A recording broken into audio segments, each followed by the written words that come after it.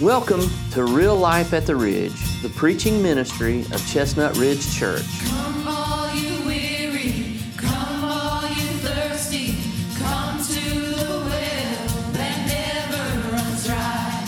Drink of the water, come and thirst no more. Come all you sinners, come find His mercy, come to the table, He will satisfy. Taste of His goodness, find what you're looking for. For God so loved the world that He gave us His one and only Son to save us. Whoever believes in Him will live forever. Good evening. Good evening. I want to invite you to turn in your Bibles to Proverbs. If you got your Bible with you or device, if you find your place in Proverbs, we're going to look at a few verses there at the very start of Proverbs chapter 3.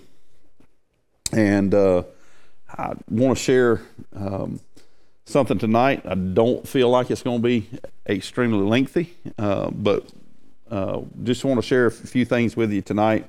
Maybe be some encouragement. And by way of title, I want to just give you this. Tonight I want to talk to you about walking straight in a crooked world. Not so much talking about crooked as far as people cheating people and that kind of stuff, but just the fact that this is a crooked and a perverse generation that we live in. And how do you continue to walk straight in this time, and what's that like? I mean, how does it work out? Because it's not easy. It's not always easy trusting God. I don't know about you, but it's not always easy because things keep changing. I mean, we're living in some times to where it's getting and going to get more and more interesting to walk and to trust God and to know that your testimony is a very important thing. There are people out there that are constantly watching us. Every day of your life, somebody's watching you. You might not realize it, but there's somebody watching you, and there should be somebody watching you. There should be somebody that's watching you and your life as a Christian, because you have been left here, and I've been left here to be a testimony, and we are to be a light in a dark world. So let me read some verses here in Proverbs chapter 3, starting with verse 1. He says, "My son, do not forget my law, but let your heart keep my commands. For length of days and long life and peace they will add to you. Let not mercy and truth forsake you. Bind them around your neck. Write them on the tablet of your heart. And so find favor and high esteem in the sight of God and man. Trust in the Lord with all your heart, and lean not on your own understanding. In all your ways acknowledge Him, and He shall direct your path. Do not be wise in your own eyes. Fear the Lord and depart from evil. It will be health to your flesh and strength to your bones. Honor the Lord with your possessions and with the first fruits of all your increase. So your barns will be filled with plenty, and your vats will overflow with new wine. Son, do not despise the chastening of the Lord, nor detest His correction. For whom the Lord loves, He corrects, just as the Father, the Son, in whom He delights." I want to take three things out of this text and cause them to just stand out to you. When you look in the first 5 verses of this text, there are 3 things that are repeated. There's something that's repeated 3 times. Let me put it that way. If you'll notice, look at verse 1. He says, "My son, do not forget the law, get my law, and let your heart keep my command." He says, let your heart keep my command. In verse 3, he says, "Let not mercy and truth forsake you. Bind them around your neck. Write them on the tablet of your heart." If you notice, you'll see the word heart again. And then he says in verse 5, "Trust in the Lord with all your heart." The first thing he says there in verse 1 is about our heart is to let your heart keep my commands. And now what he's talking about there is, we've mentioned this a lot of times, it is the place of the seat and emotions, our innermost person. It is where all of our inner being is. And he says that we are to, down in that spot where we're at, to let your heart keep my commands. Now, we know that God wants us to follow his direction, follow his will, not forsake his law, and we understand those things. And so that's what God's expecting out of us. It's not always easy to walk that way, is it? It's real easy. I'm just going to put it this way. In the Christian life, it is real easy to put on the shine to where you look like you're doing it. Some folks have a struggle with quitting smoking, drinking, cussing, and all that kind of stuff. But if you get down to it, some of that stuff is a lot easier than some of the other things. You know, you take the outward appearance of things that we think in our minds, it's like, well, Christians ought not do such and such. They ought not do. I remember, as a matter of fact, one of my first sermons here, as I was coming in toward the church and all, I stopped. I seen on the side of the road right here by the church, there was a beer bottle had been thrown out. I picked it up. Because I'd come and parked, and I walked out, and I was like, well, there's a beer bottle. And I picked up a cigarette that was dropped out in the yard, and so I brought them in and stuck them up under the pulpit before I preached. And I was talking about something about, denying our flesh and doing all these things, and I said, I pulled them out and all, and didn't say nothing about it. I was like, and I just had a cigarette in one hand and beer in the other hand. And everybody just kind of stopped and locked up a little bit, I said, oh, I'm sorry. Was it yours? Because I picked it up right out there. I didn't know. But we think about that like those are the achievements. And once we get those, we're done. But I've come to find out in the Christian life that those are the easy ones. The big stuff that everybody sees, to where we can make it look like on the outside that we're a Christian.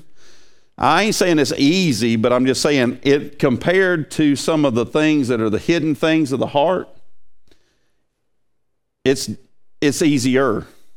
He says there that let your heart keep my commands. And this is a father talking to a son. But listen to, this is what God would want for us.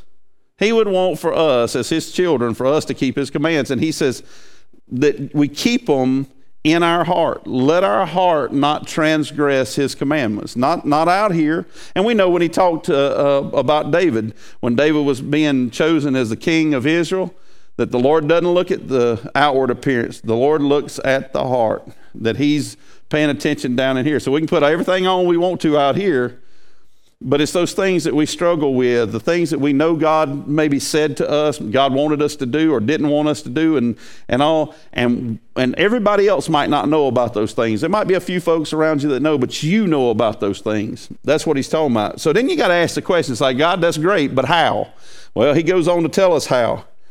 Verse 2, he says, for length of days and long life, the peace and peace they will add to you. Then he says, let not mercy and truth forsake you. Bind them around your neck and write them on the tablet of your heart. So how in the world will I live a life to where down in my heart I do not transgress the commandments of my Heavenly Father? He says, first off, to let not mercy and truth forsake you. Bind mercy and truth around your neck. And he's talking about love and commitment, the covenant commitment. We as children of God, we are to put on tender mercies and kindness and all. We are to love one another, for it's through loving one another that they know that we're his disciples. And then this other idea is talking about the covenant commitment, much like a marriage commitment, that we are to bind these things around our neck and write them on the tablet of our heart. The mercy, the loving kindness, the chesed loving kindness that we are to show to one another, that God shows to us, and then we are to keep this covenant. We are children of a new covenant. The The covenant of grace that God, he did not come to do away with the law, but he came to fulfill the law. And the way that he come to fulfill the law was that he was going to lead us in grace to keep his law. We could never keep his law before. He died for us, paid the penalty so that we could become children of God on the cross. And now, each day of our lives, we are to grow more and more and more like him. Now, you know, it's amazing, isn't it, that God gives us a standard that's far higher than we could ever possibly reach. Would you agree? I mean, because if we could reach it here on this earth, then he would have nothing to do to complete our sanctification process and glorify us in the end if we could finish it now. And we know that's not true, that we can't finish it now. But I don't know about you, but I'm glad God did not set a bar that was below Christ's perfection. Because if he did, then you and I, if we ever was to hit that bar, we'd stop right there. Our school system is a direct result of that. Can I get a witness? We have kids that don't have to achieve. As a matter of fact, I can even go back into my time being in high school. I knew how to manipulate the system. And it's sad that somebody that had the smarts to do what I did, I could have surely just applied myself and I could have actually went somewhere with that. And I had teachers over and over again tell me that. I'll never forget going into Mr. Phillips' science class at the end of the year. And I said, "Give me the number, bro." And he said, "Man, you need to quit living like this." I said, "Just give me the number." And all I wanted was, he knew what I wanted. I wanted the number that I had to make on that last test. And the thing is, whether it was a 75 or 82 or whatever it was, that's all I was worried about, was making that number. Because if I made that number, my grade for the year was going to come out 70 or better. I was out. I could make it. And I know that we as people, God did not set the standard at something that we could reach completely, not on our own. He set the standard at Christ's perfection. And by his grace, and I believe that whatever God wants you to be and whatever God wants me to be in this life, that God would call good. And this is important that you get this. I believe that whatever God wants for you in this life that you're living, that God would call good, he will empower you to get there. He will empower you through it. And God said, "Be ye holy, for I am holy." Whatever God has for you to achieve there, which is not sinless perfection, that's coming. But whatever that looks like on this earth, that is between you and God, and you know whether you did your best for him or not. You know whether you took the grace that he gave to you and used it for his glory or not. And I get it, because isn't it, I mean, Christy and I were talking about this just the other day. She had posed a question to me, and we got to talking about some things. The fact that sometimes the bar looks so high, doesn't it, that we think we'll never make it. But what I want you to understand is, if you are obedient to Christ and you do what he has called you to do for the day that you're living in, you strive, just as Paul said, that he's reaching, he's pressing on toward the upward call of Christ Jesus. Paul was not perfect when he died, but Paul was satisfied that he had run the course, finished the race.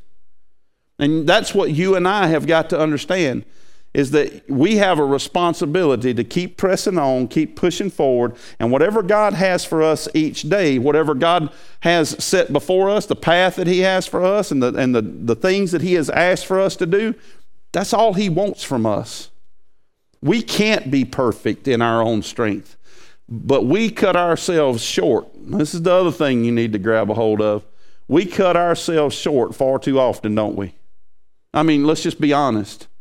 We bring the bar down a lot, and we settle for not being what we should be, what we know God wants us to be. And we've got to change that. If that's the part of your life that you go, "Well, I'll never achieve this. I'm just going to, I'm going to make it this far, and that's good enough." Good enough is not good enough. You and I need to strive for whatever Christ has for us. He says here that you're to let mercy and truth not forsake you, and that you bind them around your neck like a necklace. It's almost like a banner.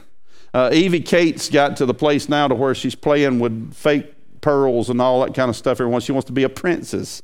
She's a pretty princess. Got to put her little strings, all beads all around and stuff. And that when she puts that on or puts something else on, she's a princess. But did you know that God wants us to wear, and for no other reason, no other way in our minds, that we know that we are adorned in truth and in grace, that you and I are adorned with love and mercy, compassion, and truth. This covenant commitment that we are in with God, we are to be honoring. We are to honor that covenant commitment that God has made with us. And so he says to bind them around your neck and to write them on the tablet of your heart. So he says that we are to take these things and we are to inscribe those things into the very being of who we are, down where it really counts, where it really matters. One thing that I like about this day and time that we live in is so much of the pageantry is going away. You know, the pomp and the pageantry of high church and things like that. People are, and there's nothing, my heart, there's nothing wrong with somebody wanting to dress up. That's fine if that's what you want to do. But at one time, that was seen as a form of righteousness. That if you wore a suit, or you wore a suit and tie, or you wore a dress down to your ankles or whatever, and you were at church and all, that was seen as there was a part of that made you feel righteous, or made other people think that you were righteous. A lot of people would say self-righteous.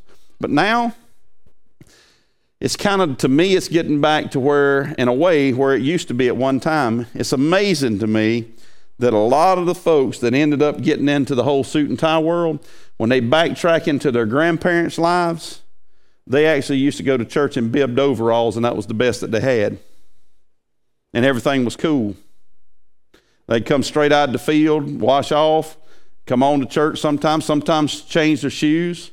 I've even heard stories about folks here that went to church here back in the day, that they had some church shoes hid about halfway along the way, and they would wear the old shoes until they got close to the church house, and so that they didn't dirty up the church shoes walking on the dirt road coming here. Here's what I like about it. I like it because it doesn't matter whether you wear a three-piece suit, a three-piece suit, or if you wear blue jeans, might be one of them suits too. Wear blue jeans, or whether you wear shorts or whatever, it doesn't matter. What matters is who you are. And we live in a time right now that people are more concerned, I believe, and about your integrity now than they have in my whole lifetime. Because people are so bombarded with falseness. People, everywhere you turn, people are lying to you. The kids right now, if you would genuinely be a child of God and follow after Him and model Christ before young people today, they would gravitate towards you if you would be around them. The reason being is because you are authentic. Because they see so much that is not authentic anymore. The things that used to draw people in, those things have run their course in so many ways. Kids are grabbing for something right now, and all the things that they used to grab a hold of, they're not as enticing as they used to be. They're just doing it out of just mundane repetition. But if you could offer them genuine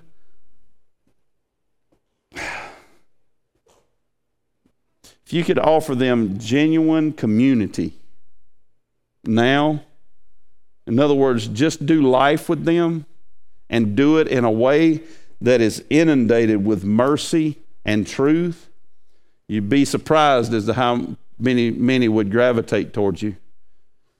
They just don't have it in their life. And everything else is so open-ended. And so God has designed us to be this way. You would think that people right now would not want anything to do with just like a community relationship, but they say that is the number one thing that people are looking for in church right now, is community. They want to be. It's amazing. Church went one direction, and then all of a sudden it's coming back the other way. That people want to be held accountable. They want to see genuine Christianity lived out. And I ain't talking about old people. I'm talking about all people, young and old. They're looking for it because we've lived in a world now so long that didn't have it. But God designed us this way. And he says that in this crooked world, and I want you to just come back around, that when you see everything else falling apart, when they holler about there's a gas shortage and everybody's panicking, when there's all the stuff about the COVID and the economy and all the things, our politics and all. I heard somebody, this is funny, I heard somebody say that politics comes from two Greek words, poly meaning many and ticks meaning bloodsuckers. But anyhow, but we worry about all those things. You know, I mean, those things affect us. How are we going to live? How are we going to make it? Are we going to have gas to go to work in? Are we going to have finances to be able to do what we need to do for the rest of our life, for our families? And we worry about all these things. How are we supposed to walk? But a Christian doesn't walk worrying about those things. We know that if we're following God each and every day of our lives, whatever comes in front of us, he knew about it. And if he led us to it, somehow, some way, he's going to lead us through it. And that we're not supposed to stress. Don't be anxious for anything. By prayer and supplication, with thanksgiving, let your requests be made known to God. And then God will give you a peace that goes beyond anybody's understanding. I mean, and we know without a shadow of a doubt that we can manipulate some stuff. But ultimately, we can't change the major things, right? You can't change whether your employer fires you or not. You can't change. No, well, I'll take that back. You can help your employer fire you, but you get what I'm saying. If your employer decides to terminate your job and you've done everything you're supposed to do, you can't do nothing about that. If the company that you work for goes bankrupt or shuts down, you can't do nothing about that. If they change the way they're working, you can't do nothing about that. If cancer is found in somebody within your family, you can't change that. I know prayer and I understand God, but I'm just saying it's something that's out of your control. And we, as the people of God, have got to understand that God has a principal purpose for us, and that is for us to do life with each other and to get the gospel out. That's what God's intended for us. And so in that, we walk. We walk straight. We walk in his path that he's laid out for us. So stepping a little further forward, and then I'll try to tie this together. He says that if you write them bind them on your neck, write them on the tablet of your heart, and so find favor and high esteem, listen, in the sight of God and with man. That you'll find favor and high esteem in the sight of God and with man. If you'll just do what's right, if I will just do what I'm supposed to do what's right, that I will find favor and high esteem with God and with other men. And I don't know about you, but the favor of God is something that I really want on my life. I want God to not look on me I want God to be pleased with me when he looks, upon me. I want God to be pleased with who I am. I want God to be pleased with what I'm doing. And I've come to find, like I told you at the beginning, I've come to find out that the greatest battle that I fight in that is here. I think that's why he put it, that your heart is to keep my commandments, and that you are to bind these truths about the mercy and truth around your neck, and that you are to write them on the tablet of your heart, because that is the place that it's going to take place, the fight is. And if you do so, you'll find favor and high esteem in the sight of God and man. And then he says, trust in the Lord with all your heart. Lean not on your own understanding, and in all your ways acknowledge him, and he'll direct your path. So he says that at the very first in our heart that we are to keep his commands. Then he says the way you're going to do that is you're going to take mercy and truth, and you're going to bind them around your neck. They're going to adorn your life. You're going to write them on the tablet of your heart. That's what you're going to be about, these two things in your life. And if you think about it, that's exactly what God wants us to do. We are to love the Lord our God with all our heart, mind, soul, and strength, and our neighbor as ourselves. If you love the Lord, you'll keep his commands, and so on. And there it is. And then he says, as icing on the cake, now you are to trust in the Lord with all your heart. Trust what has been written on your heart and what's hanging around your neck. At that point, we are to trust. That's when the hard stuff comes in. And it literally means just that we are to trust, we are to put our faith in, we are to rest in the Lord with all our heart, that he's the one that wants us to do this. That's where it seems to me that the rubber meets the road. And he says, lean not on your own understanding.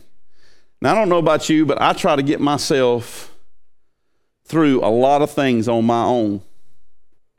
I try to figure out if God don't come through in my life. I've found a progression in my life, thankfully, that is moving a little bit at a time toward actually waiting on God and trusting God, knowing that if I'm right with him, if I've done what he's asked me to, then even down to the 9th hour, I cannot take it in my own hands. I think God has us responsibilities that we should take care of. I don't think God wants us to sit around. If we can have the ability to go to work, I think God wants us to go to work. I think if we have the ability to do certain things in our lives physically and mentally and take care of projects, take care of people and all, I think God wants us to do those things. But at some point in time, we've got to say, I've done all I needed to do today. And that's a big one. I wished Sunday I just could not unpack everything I wanted to unpack. But one thing that I want to get across, and I will try to get this across over the next several weeks, is you got to make it a priority to give yourself a permission to say no. That we have got, in the right sense, that if we know what God has expected of us today, then at some point in time, the day has to come to an end. And we have to trust. Now, there's a lot that God requires of us. I believe that. I believe that God wants us to spend our time with him. I believe that God wants us to keep our focus on him. I believe that God wants us to get things accomplished that need to be accomplished. But at what point in time does it end? And I'm not just talking about the work hour. I'm talking about the worry hour too. At what point in time do you go, you know what? I can't change tomorrow. And I can stay up all night thinking about it, but it's not going to change it. We'll pass it off as if we're planning. Well, I got to strategically plan it all out. I'm getting to the place to where I realize that God does a lot better planning than I do when it gets to the point that I can't understand it no more. I go, you know what, God? And I know what it's like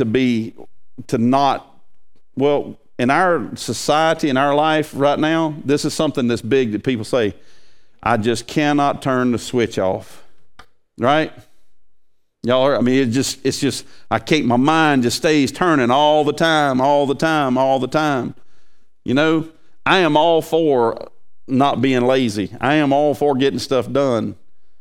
But I believe a tactic of the enemy to keep us from being full, like we should be full, like filled with the Spirit of God, filled with filled ups to overflowing so that we can pour out to others is the fact that we are constantly pouring out and not being poured into. And some of it has to do with the fact that we don't trust God with his plan. Got to be in his plan to start with, without a shadow of a doubt. But then once you're in God's plan, at that point, you got to understand that God's the one that's going to direct your path. I was, don't be wise in your own eyes, fear the Lord, depart from evil. I was at Fruitland getting ready to graduate. We had left at that time a good paying job, surrendered to the ministry. Our first full W-2 at Fruitland was less than $14,000.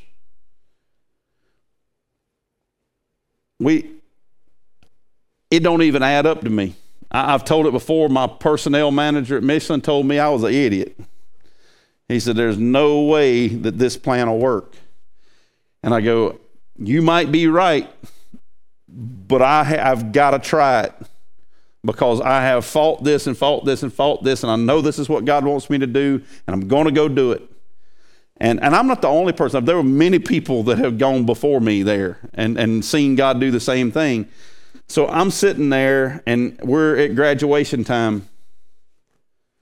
I owed a little over $800 to Fruitland so that I could graduate. Now, I know there are other schools like this, but I can tell you one thing. I don't know about now, but back in the day, Fruitland didn't play. If you owed $1 and didn't pay it, you wasn't walking. You better hope somebody comes, and they wouldn't go pay it for you.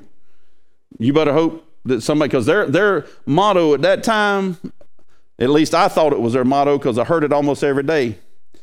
If God called you, you'll make it. If mama called you, you won't.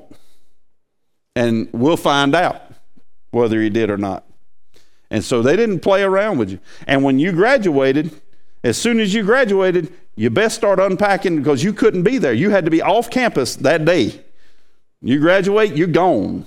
And I know how that's the way it is in a lot of schools, but so I had a little over $800 that I owed. I didn't have all of that money. I was probably shy about a little over $300 of having that money together. This was earlier in the week, Monday, Tuesday, somewhere around in there. Graduation was on Friday. And see, here's the thing I know. I know without a shadow of a doubt that when God called me to go do that God was going to see me through. He promised me. I knew, because I didn't understand the plan. I had had conversations with God on multiple occasions leading up to that, and I go, God, this does not add up on paper. It's not going to make sense. You can't pull me out of the workforce to that degree, take me away from this. I've got a family, I've got 3 kids. It's just not going to work out, God. But he assured me in my heart and had proven to me that he was going to take care of me. Well, I started doing what I normally do, trying to figure out how in the world can I get that money. Well, easiest thing for me to do at the time was I would just go to the guy I was welding for at the time. I can get a front, because the next week I can work all the hours he wants me to work the next week, because I'll be graduated from there. And I can work I'll make more than what I need to borrow from him. So I went and I borrowed the money from him. He didn't have a problem with it, not one bit. I ran to get things taken care of at Fruitland so that I could graduate, because, hey, Friday's the deadline. We go to Bat Cave that Wednesday night, and we start getting graduation cards. Got a little over $900 in them graduation cards. Everybody's celebrating. It's all great, and all wonderful. And down inside of me, I'm sitting there going, God, I did it again, didn't I? I did it again. You told me. See, I didn't have to borrow on the next week, but I didn't wait on him. He had it covered, had it all taken care of, but I had to go fix it. And see, I think that's why down in here some of the hardest things we battle with. You see, because very few people knew about that. Christy just barely knew about it. Nobody else didn't know about it except me and Jerry Nealon and her. But God knew about it. God knew that his child got in a panic. And see, what I know is, I know I was not in the will of God when I went and got that money from him. I knew I wouldn't. I didn't have a peace about it. I was panicking. I was anxious. I had to have my family. I mean, we done invested all this time of our lives in there. We gonna graduate. But think about where God's at. Yeah, you're gonna graduate. This wasn't even a thought in your life until I put it there. And I'm the one that called you to it. I'm the one that's seen you through the whole thing. And here are we at the very end, and all we talking about is $300 and something, because we didn't have like a church supporting us, paying our bills, going through, and none of that stuff. We left out. Church we was at gave us $1,000 and said, have a ball. But God knew. He had seen us through every single time. I've told you before, and I'll just maybe bring this one more time, just so to drive the point home from my own personal experience. And it's not always just about money. I want you to hear this. It's also about relationships. It's about plans that God has for particular things in your life. We had a vehicle come up and offered to us. And I was like, man, it was a phenomenal deal. The bank was going to take the guy's truck. And I mean, he owed the truck was worth like $4,000 or $5,000, and he owed like $1,200 on it. And this is when we was first moving up there. And I was like, man, that's a hard deal to pass up there. So I went to the bank, and because we had invested everything, we had just moved to Fruitland, so we had everything we had stretched out. But I went to the bank and borrowed the money to get it, and had this little car. I was going to sell the little car to pay for the truck, because the little car I could easily sell it for $2,000. I just sell it. So we put it for sale at my mom and dad's house. Christy's brother found out he and his wife just had a kid. They had a 2-door version of what I had, which was a 4-door, and they wanted that car. I was like, wow, well, I mean, I tell you what I'll do. I'll let you make payments. I was going to just let him make the payments that I owed on the truck. Let him make the payments, and then the truck would be paid for. I have the truck, and he have the car. I said, but I knew they had saved up $500 for that car. I said, I want that $500 down on the car. God, the whole time, I'm driving from my mom and dad's house, settling that stuff up with it, and talked to them. They came out and looked at the car and stuff, and I drove all the way back up to Hendersonville, a little over 2 hours. And the whole way, God's telling me, give them the car. Give them the car. And I'm arguing back and forth with God, going, God, you don't understand. I'm going to at least get that $500 out of them. Because they got the $500. I'm going to get it out of them. Give them the car. So I remember walking into the trailer up there at campus at Fruitland. I took keys, throwed them down. I said, just call your brother and tell him to come on and get the car. No, we're going to give it to him. I was furious in my heart because my plan was not working out like I wanted it to. That week, I don't know what day it was on, but it was that week. Christy comes into chapel service at Fruitland. Hannah's broke her elbow, wouldn't it? She's screaming bloody murder, stops preaching in the chapel and we go out, we go to Pardee Hospital, find out that she's messed with one of those little bones that ain't finished growing yet. We got to go to Missions Hospital in Asheville to go see a pediatric specialist because of that. And when we leave Pardee Hospital to head to Missions, they give her some pain medicine and stuff, and we're on our way up there. The chaplain called and said, hey, somebody dropped an envelope off here. I'm going to put it at the security guard's desk. You stop back by here whenever you can, pick it up.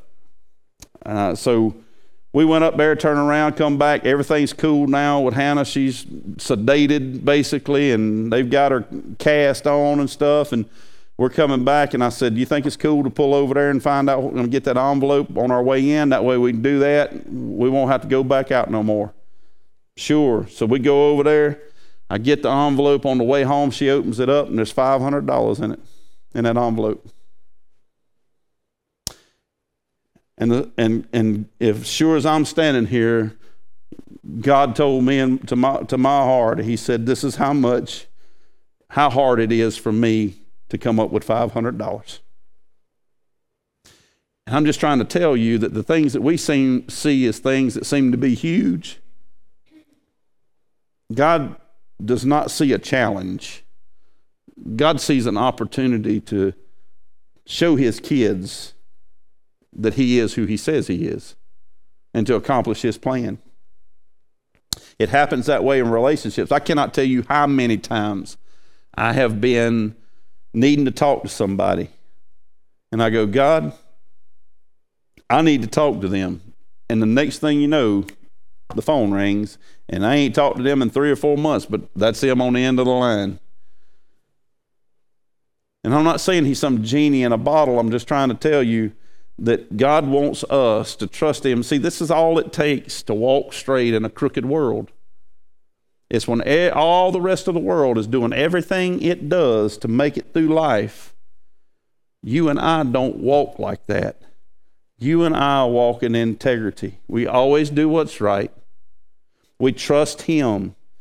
We write God's word on the very soul of our hearts. And we trust him. And we do not lean on our own understanding. And I can't tell you how many times in church life that's where the churches get in trouble. They're going to figure out some way to manipulate it.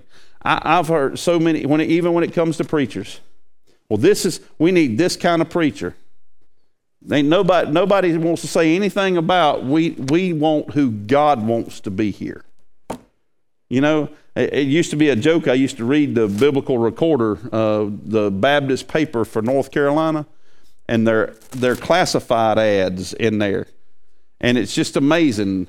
You know, so and such church seeking full-time senior pastor must have a minimum of such and such degrees, so many years experience, must have the ability to do this and do that. And I'm sitting there going, and nothing in it about we would truly want God's man for this position. So if you would pray and just, if God leads you, send your resume in. And that's why, honestly, I was in one of them same positions when I came here. I had put my resume out in 4 different associations. I knew people there. I had started doing my thing. I was going to work it out, going to make it happen. So I started doing the little shake and bake stuff with everybody, you know, just over here talking and all, and had 4 resumes out, 4 different associations. And then God stepped in. And thankfully,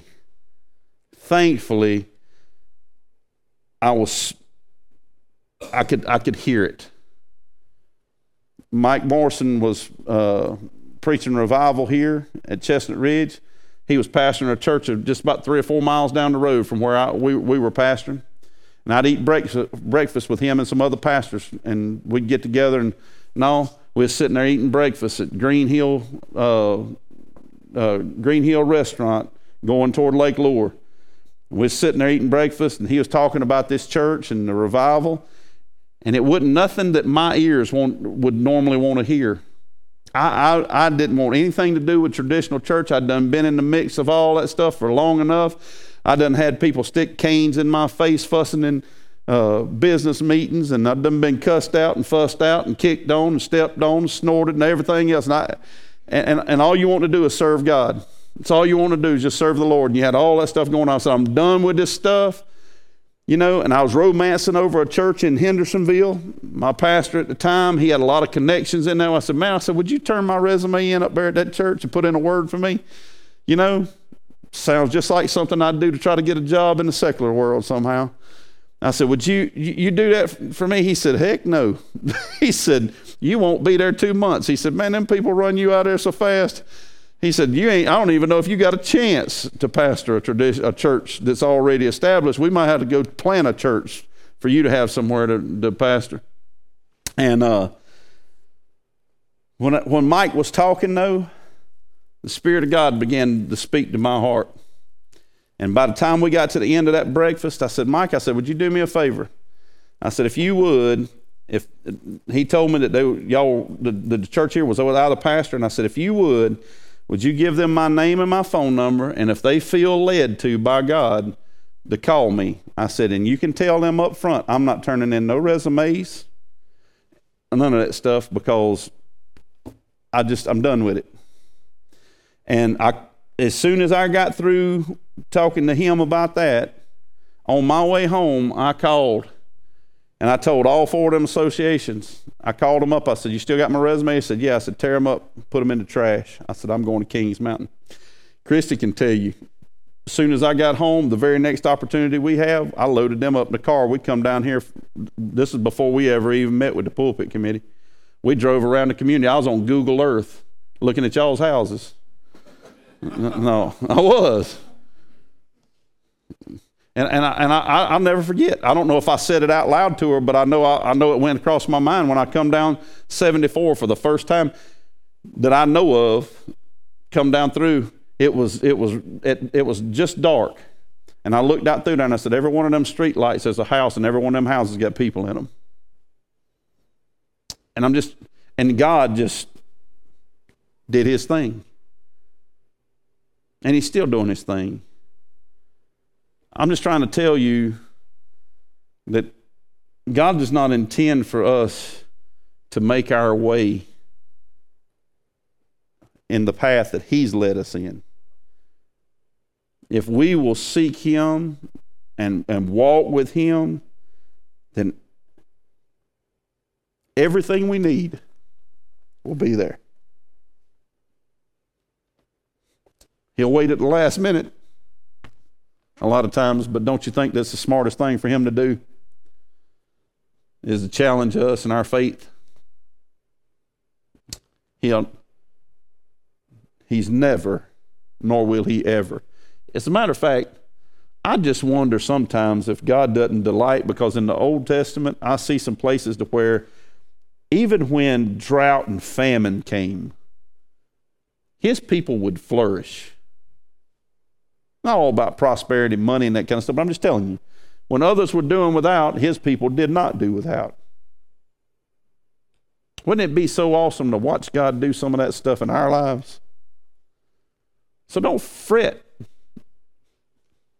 the threat of famine, the threat of pestilence, and the threat of all these things.